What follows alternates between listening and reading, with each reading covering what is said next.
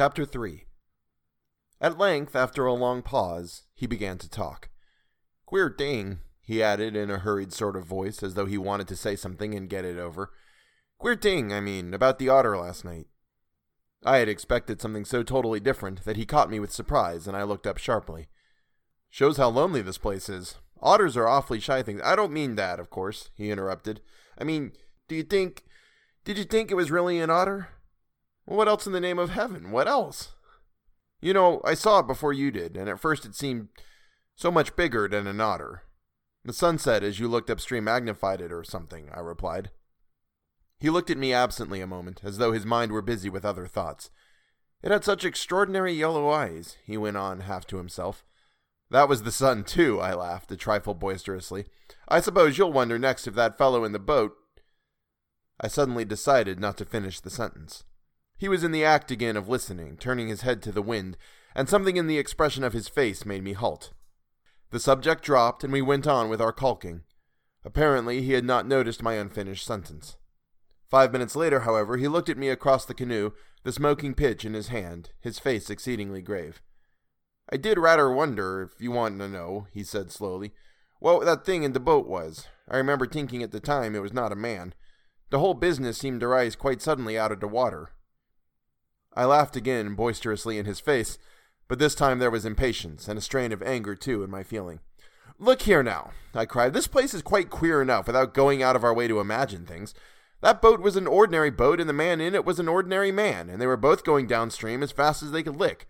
And that otter was an otter, so don't let's play the fool about it." He looked steadily at me with the same grave expression. He was not in the least annoyed. I took courage from his silence. "And for heaven's sake," I went on, "don't keep pretending you hear things, because it only gives me the jumps, and there's nothing to hear but the river and this cursed old thundering wind." "You fool," he answered in a low, shocked voice. "You utter fool. That's just the way all victims talk, as if you didn't understand just as well as I do." He sneered with scorn in his voice and a sort of resignation. "The best thing you can do is to keep quiet and try to hold your mind as firm as possible. This feeble attempt at self-deception only makes the truth harder when you're forced to meet it." My little effort was over, and I found nothing more to say, for I knew quite well his words were true, and that I was the fool, not he.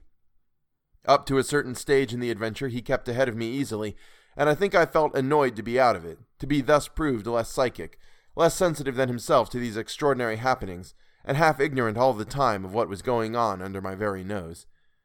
He knew from the very beginning, apparently. But at the moment I wholly missed the point of his words about the necessity of there being a victim, and that we ourselves were destined to satisfy the want. I dropped all pretense thenceforward, but thenceforward likewise my fear increased, steadily, to the climax.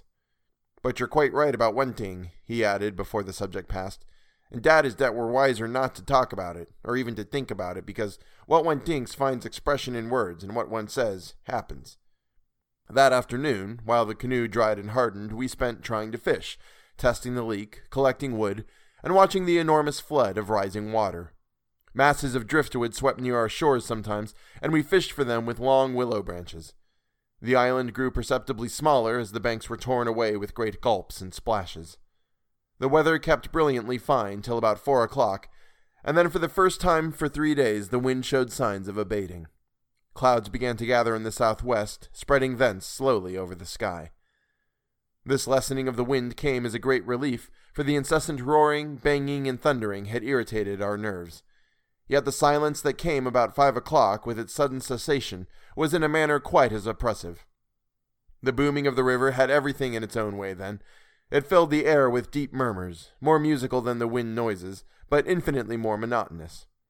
The wind held many notes, rising, falling, always beating out some sort of great elemental tune, whereas the river's song lay between 3 notes at most, dull pedal notes that held a lugubrious quality foreign to the wind, and somehow seemed to me, in my then nervous state, to sound wonderfully well the music of doom.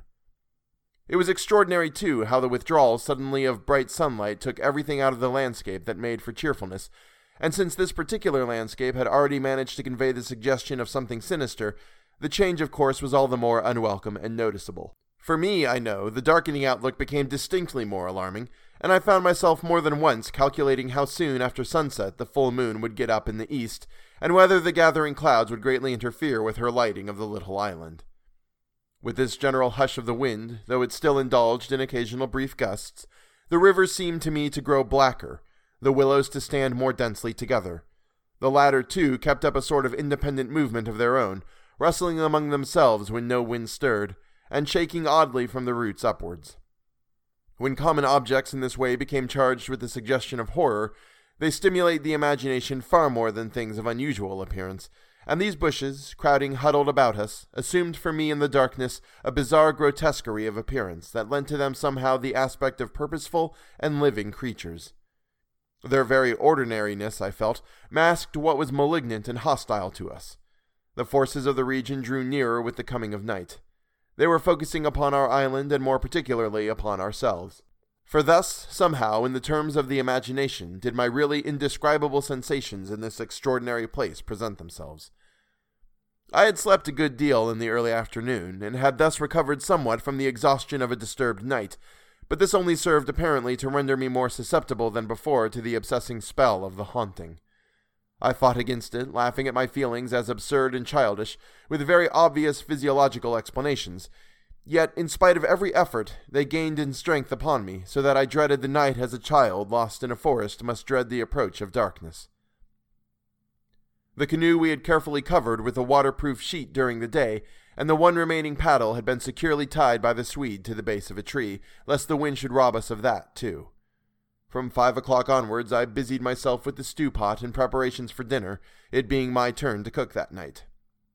We had potatoes, onions, bits of bacon fat to add flavor, and a general thick residue from former stews at the bottom of the pot, with black bread broken up into it.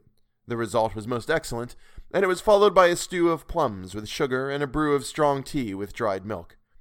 A good pile of wood lay close at hand, and the absence of wind made my duties easy. My companion sat lazily watching me, dividing his attentions between cleaning his pipe and giving useless advice, an admitted privilege of the off-duty man. He had been very quiet all the afternoon, engaged in recalking the canoe, strengthening the tent ropes, and fishing for driftwood while I slept. No more talk about undesirable things had passed between us, and I think his only remarks had to do with the gradual destruction of the island, which he declared was not fully a third smaller than when we first landed. The pot had just begun to bubble when I heard his voice calling to me from the bank where he had wandered away without my noticing it. I ran up. "Come and listen," he said, "and see what you make of it." He held his hand cupwise to his ear, as so often before. "Now do you hear anything?" he asked, watching me curiously. We stood there, listening attentively together. At first I heard only the deep note of the water and the hissings rising from its turbulent surface. The willows, for once, were motionless and silent. Then a sound began to reach my ears faintly, a peculiar sound, something like the humming of a distant gong. It seemed to come across to us in the darkness from the wastes of swamps and willows opposite.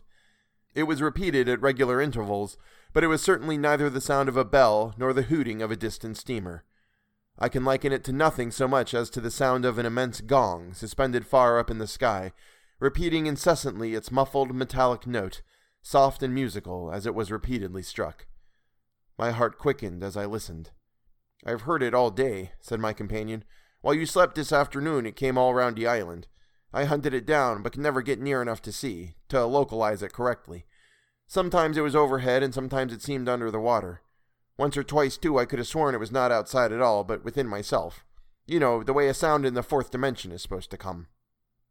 I was too much puzzled to pay much attention to his words. I listened carefully, striving to associate it with any known familiar sound I could think of, but without success. It changed in the direction, too, coming nearer, and then sinking utterly away into remote distance.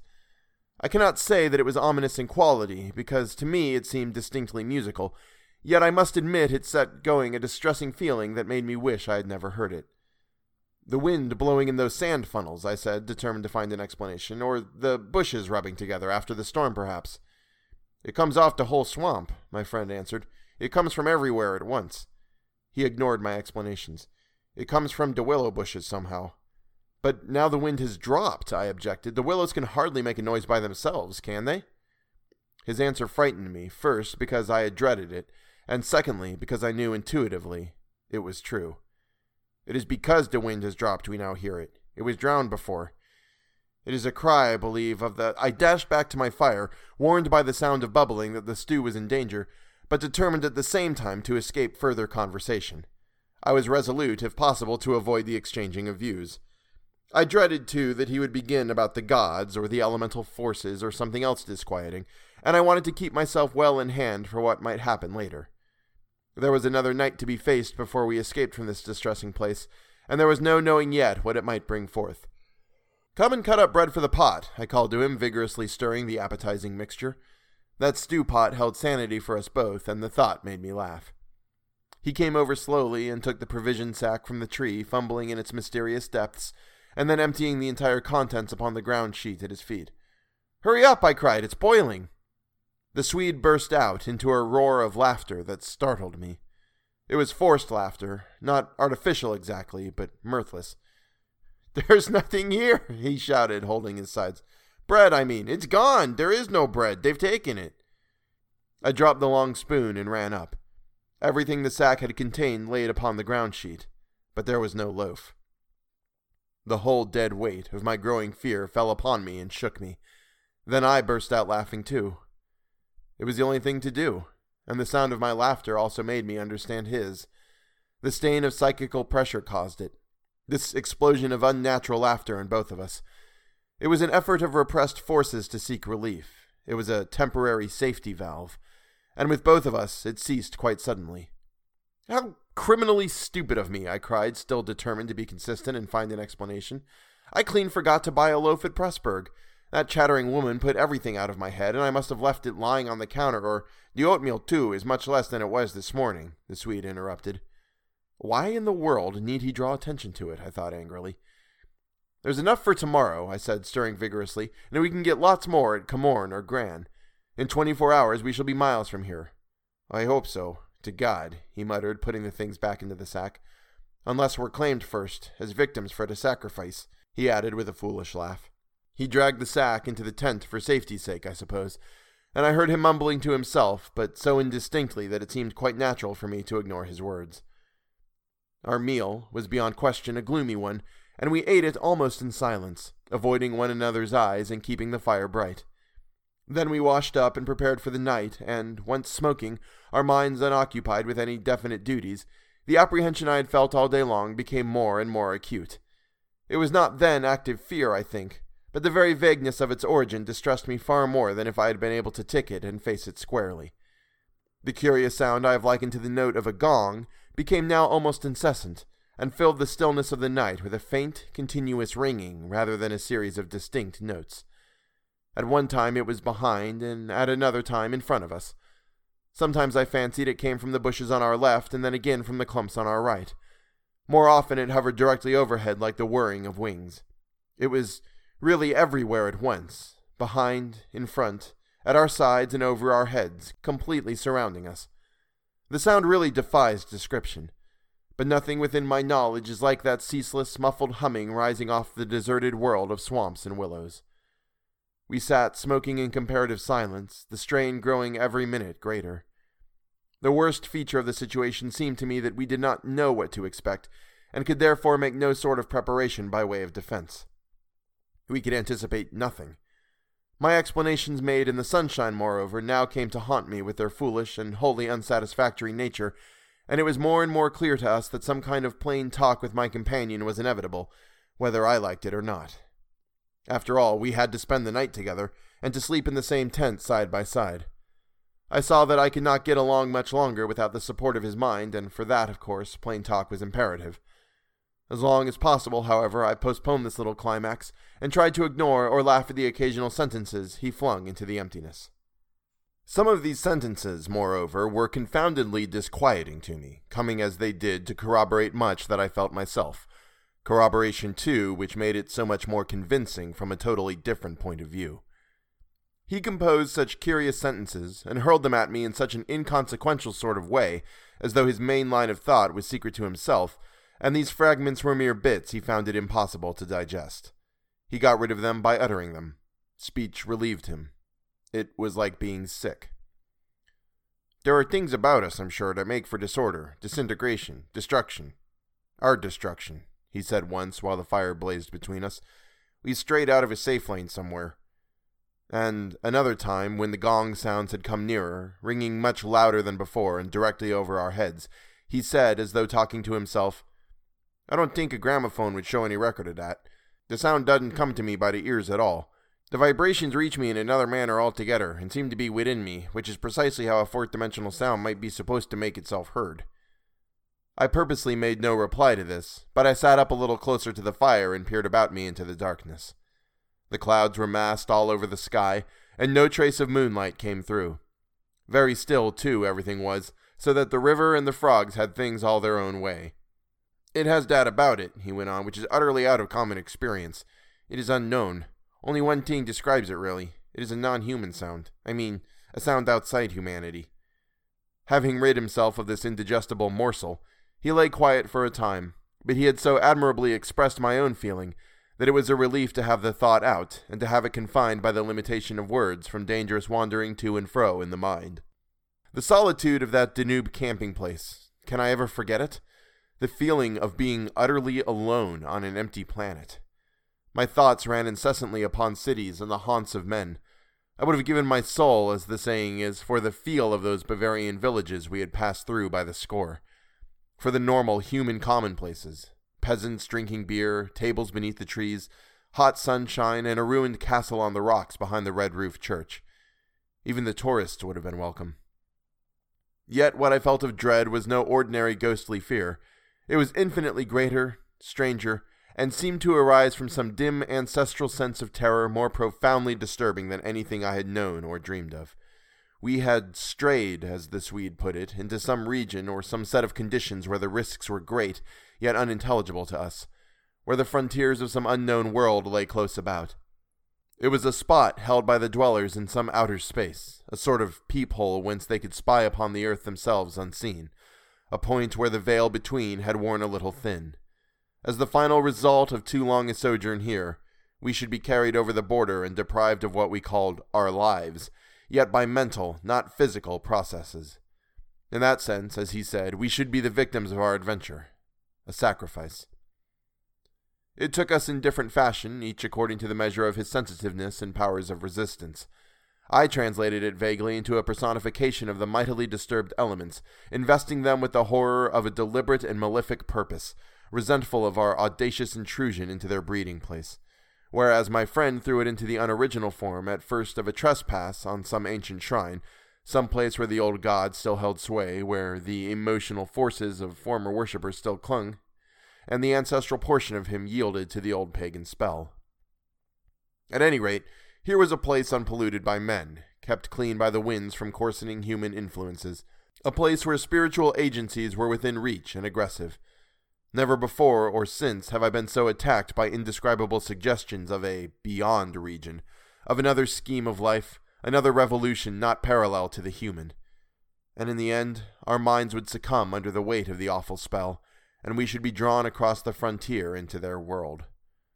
Small things testified to the amazing influence of the place, and now in the silence round the fire they allowed themselves to be noted by the mind. The very atmosphere had proved itself a magnifying medium to distort every indication. The otter rolling in the current, the hurrying boatmen making signs, the shifting willows, one and all had been robbed of its natural character, and revealed in something of its other aspect, as it existed across the border to that other region. And this changed aspect, I felt, was now not merely to me, but to the race. The whole experience whose verge we touched was unknown to humanity at all. It was a new order of experience, and in the true sense of the word, unearthly. "It's the deliberate calculating purpose that reduces one's courage to zero," the Swede said suddenly, as if he had been actually following my thoughts. "Otherwise, imagination might count for much. But the paddle, the canoe, the lessening food—" "Haven't I explained all that once?" I interrupted viciously. "You have," he answered dryly. "You have indeed." He made other remarks, too, as usual, about what he called the plain determination to provide a victim. But having now arranged my thoughts better, I recognized that this was simply the cry of his frightened soul against the knowledge that he was being attacked in a vital part, and that he would be somehow taken or destroyed. The situation called for a courage and calmness of reasoning that neither of us could compass, and I have never before been so clearly conscious of two persons in me, the one that explained everything, and the other that laughed at such foolish explanations, yet was horribly afraid. Meanwhile, in the pitchy night, the fire died down and the woodpile grew small. Neither of us moved to replenish the stock, and the darkness consequently came up very close to our faces. A few feet beyond the circle of firelight, it was inky black. Occasionally a stray puff of wind set the willows shivering about us, but apart from this not very welcome sound, a deep and depressing silence reigned, broken only by the gurgling of the river and the humming in the air overhead. We both missed, I think, the shouting company of the winds. At length, at a moment when a stray puff prolonged itself as though the wind were about to rise again, I reached the point for me of saturation, the point where it was absolutely necessary to find relief in plain speech, or else to betray myself by some hysterical extravagance that must have been far worse in its effect upon both of us. I kicked the fire into a blaze and turned to my companion abruptly. He looked up with a start. "I can't disguise it any longer," I said. "I don't like this place, and the darkness and the noises and the awful feelings I get. There's something here that beats me utterly. I'm in a blue funk, and that's the plain truth. The other shore was different. I swear I'd be inclined to swim for it." The Swede's face turned very white beneath a deep tan of sun and wind. He stared straight at me and answered quietly, but his voice betrayed his huge excitement by its unnatural calmness. For the moment, at any rate, he was the strong man of the two. He was more phlegmatic, for one thing. "It's not a physical condition we can escape from by running away," he replied in the tone of a doctor diagnosing some grave disease. "We must sit tight and wait. There are forces close here that could kill a herd of elephants in a second as easily as you or I could squash a fly. Our only chance is to keep perfectly still. Our insignificance perhaps may save us." I put a dozen questions into my expression of face, but found no words. It was precisely like listening to an accurate description of a disease whose symptoms had puzzled me. "I mean that so far, although aware of our disturbing presence, they've not found us, not located us, as the Americans say," he went on. "They're blundering about like men hunting for a leak of gas. The paddle and the canoe and provisions prove that. I think they feel us, but cannot actually see us. We must keep our minds quiet. It's our minds they feel. We must control our thoughts, or it's all up with us." "Death, you mean?" I stammered, icy with the horror of his suggestion. "Worse, by far," he said. "Death, according to one's belief, means either annihilation or release from the limitations of the senses, but it involves no change of character. You don't suddenly alter just because the body's gone. But this means a radical alteration, a complete change, a horrible loss of oneself by substitution, far worse than death, and not even annihilation. We happen to have camped in a spot where their region touches ours, where the veil between is worn thin." Horrors. He was using my very own phrase, my actual words, so that they are aware of being in their neighborhood. "But who are aware?" I asked. I forgot the shaking of the willows in the windless calm, the humming overhead, everything except that I was waiting for an answer that I dreaded more than I can possibly explain. He lowered his voice at once to reply, leaning forward a little over the fire, an indefinable change in his face that made me avoid his eyes and look down upon the ground. "All my life," he said, "I have been strangely, vividly conscious of another region, not far removed from our own world in one sense, yet wholly different in kind, where great things go on unceasingly, where immense and terrible personalities hurry by, intent on vast purposes compared to which earthly affairs, the rise and fall of nations, the destinies of empires, the fate of armies and continents are all as dust in the balance. Vast purposes, I mean, that deal directly with the soul, and not indirectly with more expressions of the soul." "I suggest just now," I began, seeking to stop him, feeling as though I was face to face with a madman, but he instantly overbore me with his torrent that had to come. "You think," he said, "it is the spirit of the elements, and I thought perhaps it was the old gods, but I tell you now, it is neither. These would be comprehensible entities, for they have relations with men, depending upon them for worship or sacrifice, whereas these beings who are now about us have absolutely nothing to do with mankind, and it is mere chance that their space happens just at this spot to touch our own." The mere conception, which his words somehow made so convincing as I listened to them there in the dark stillness of that lonely island, set me shaking a little all over. I found it impossible to control my movements. "And what do you propose?" I began again. "A sacrifice. A victim might save us by distracting them until we could get away," he went on, "just as the wolves stop to devour the dogs and give the sleigh another start. But I see no chance of any other victim now." I stared blankly at him. The gleam in his eye was dreadful. Presently, he continued.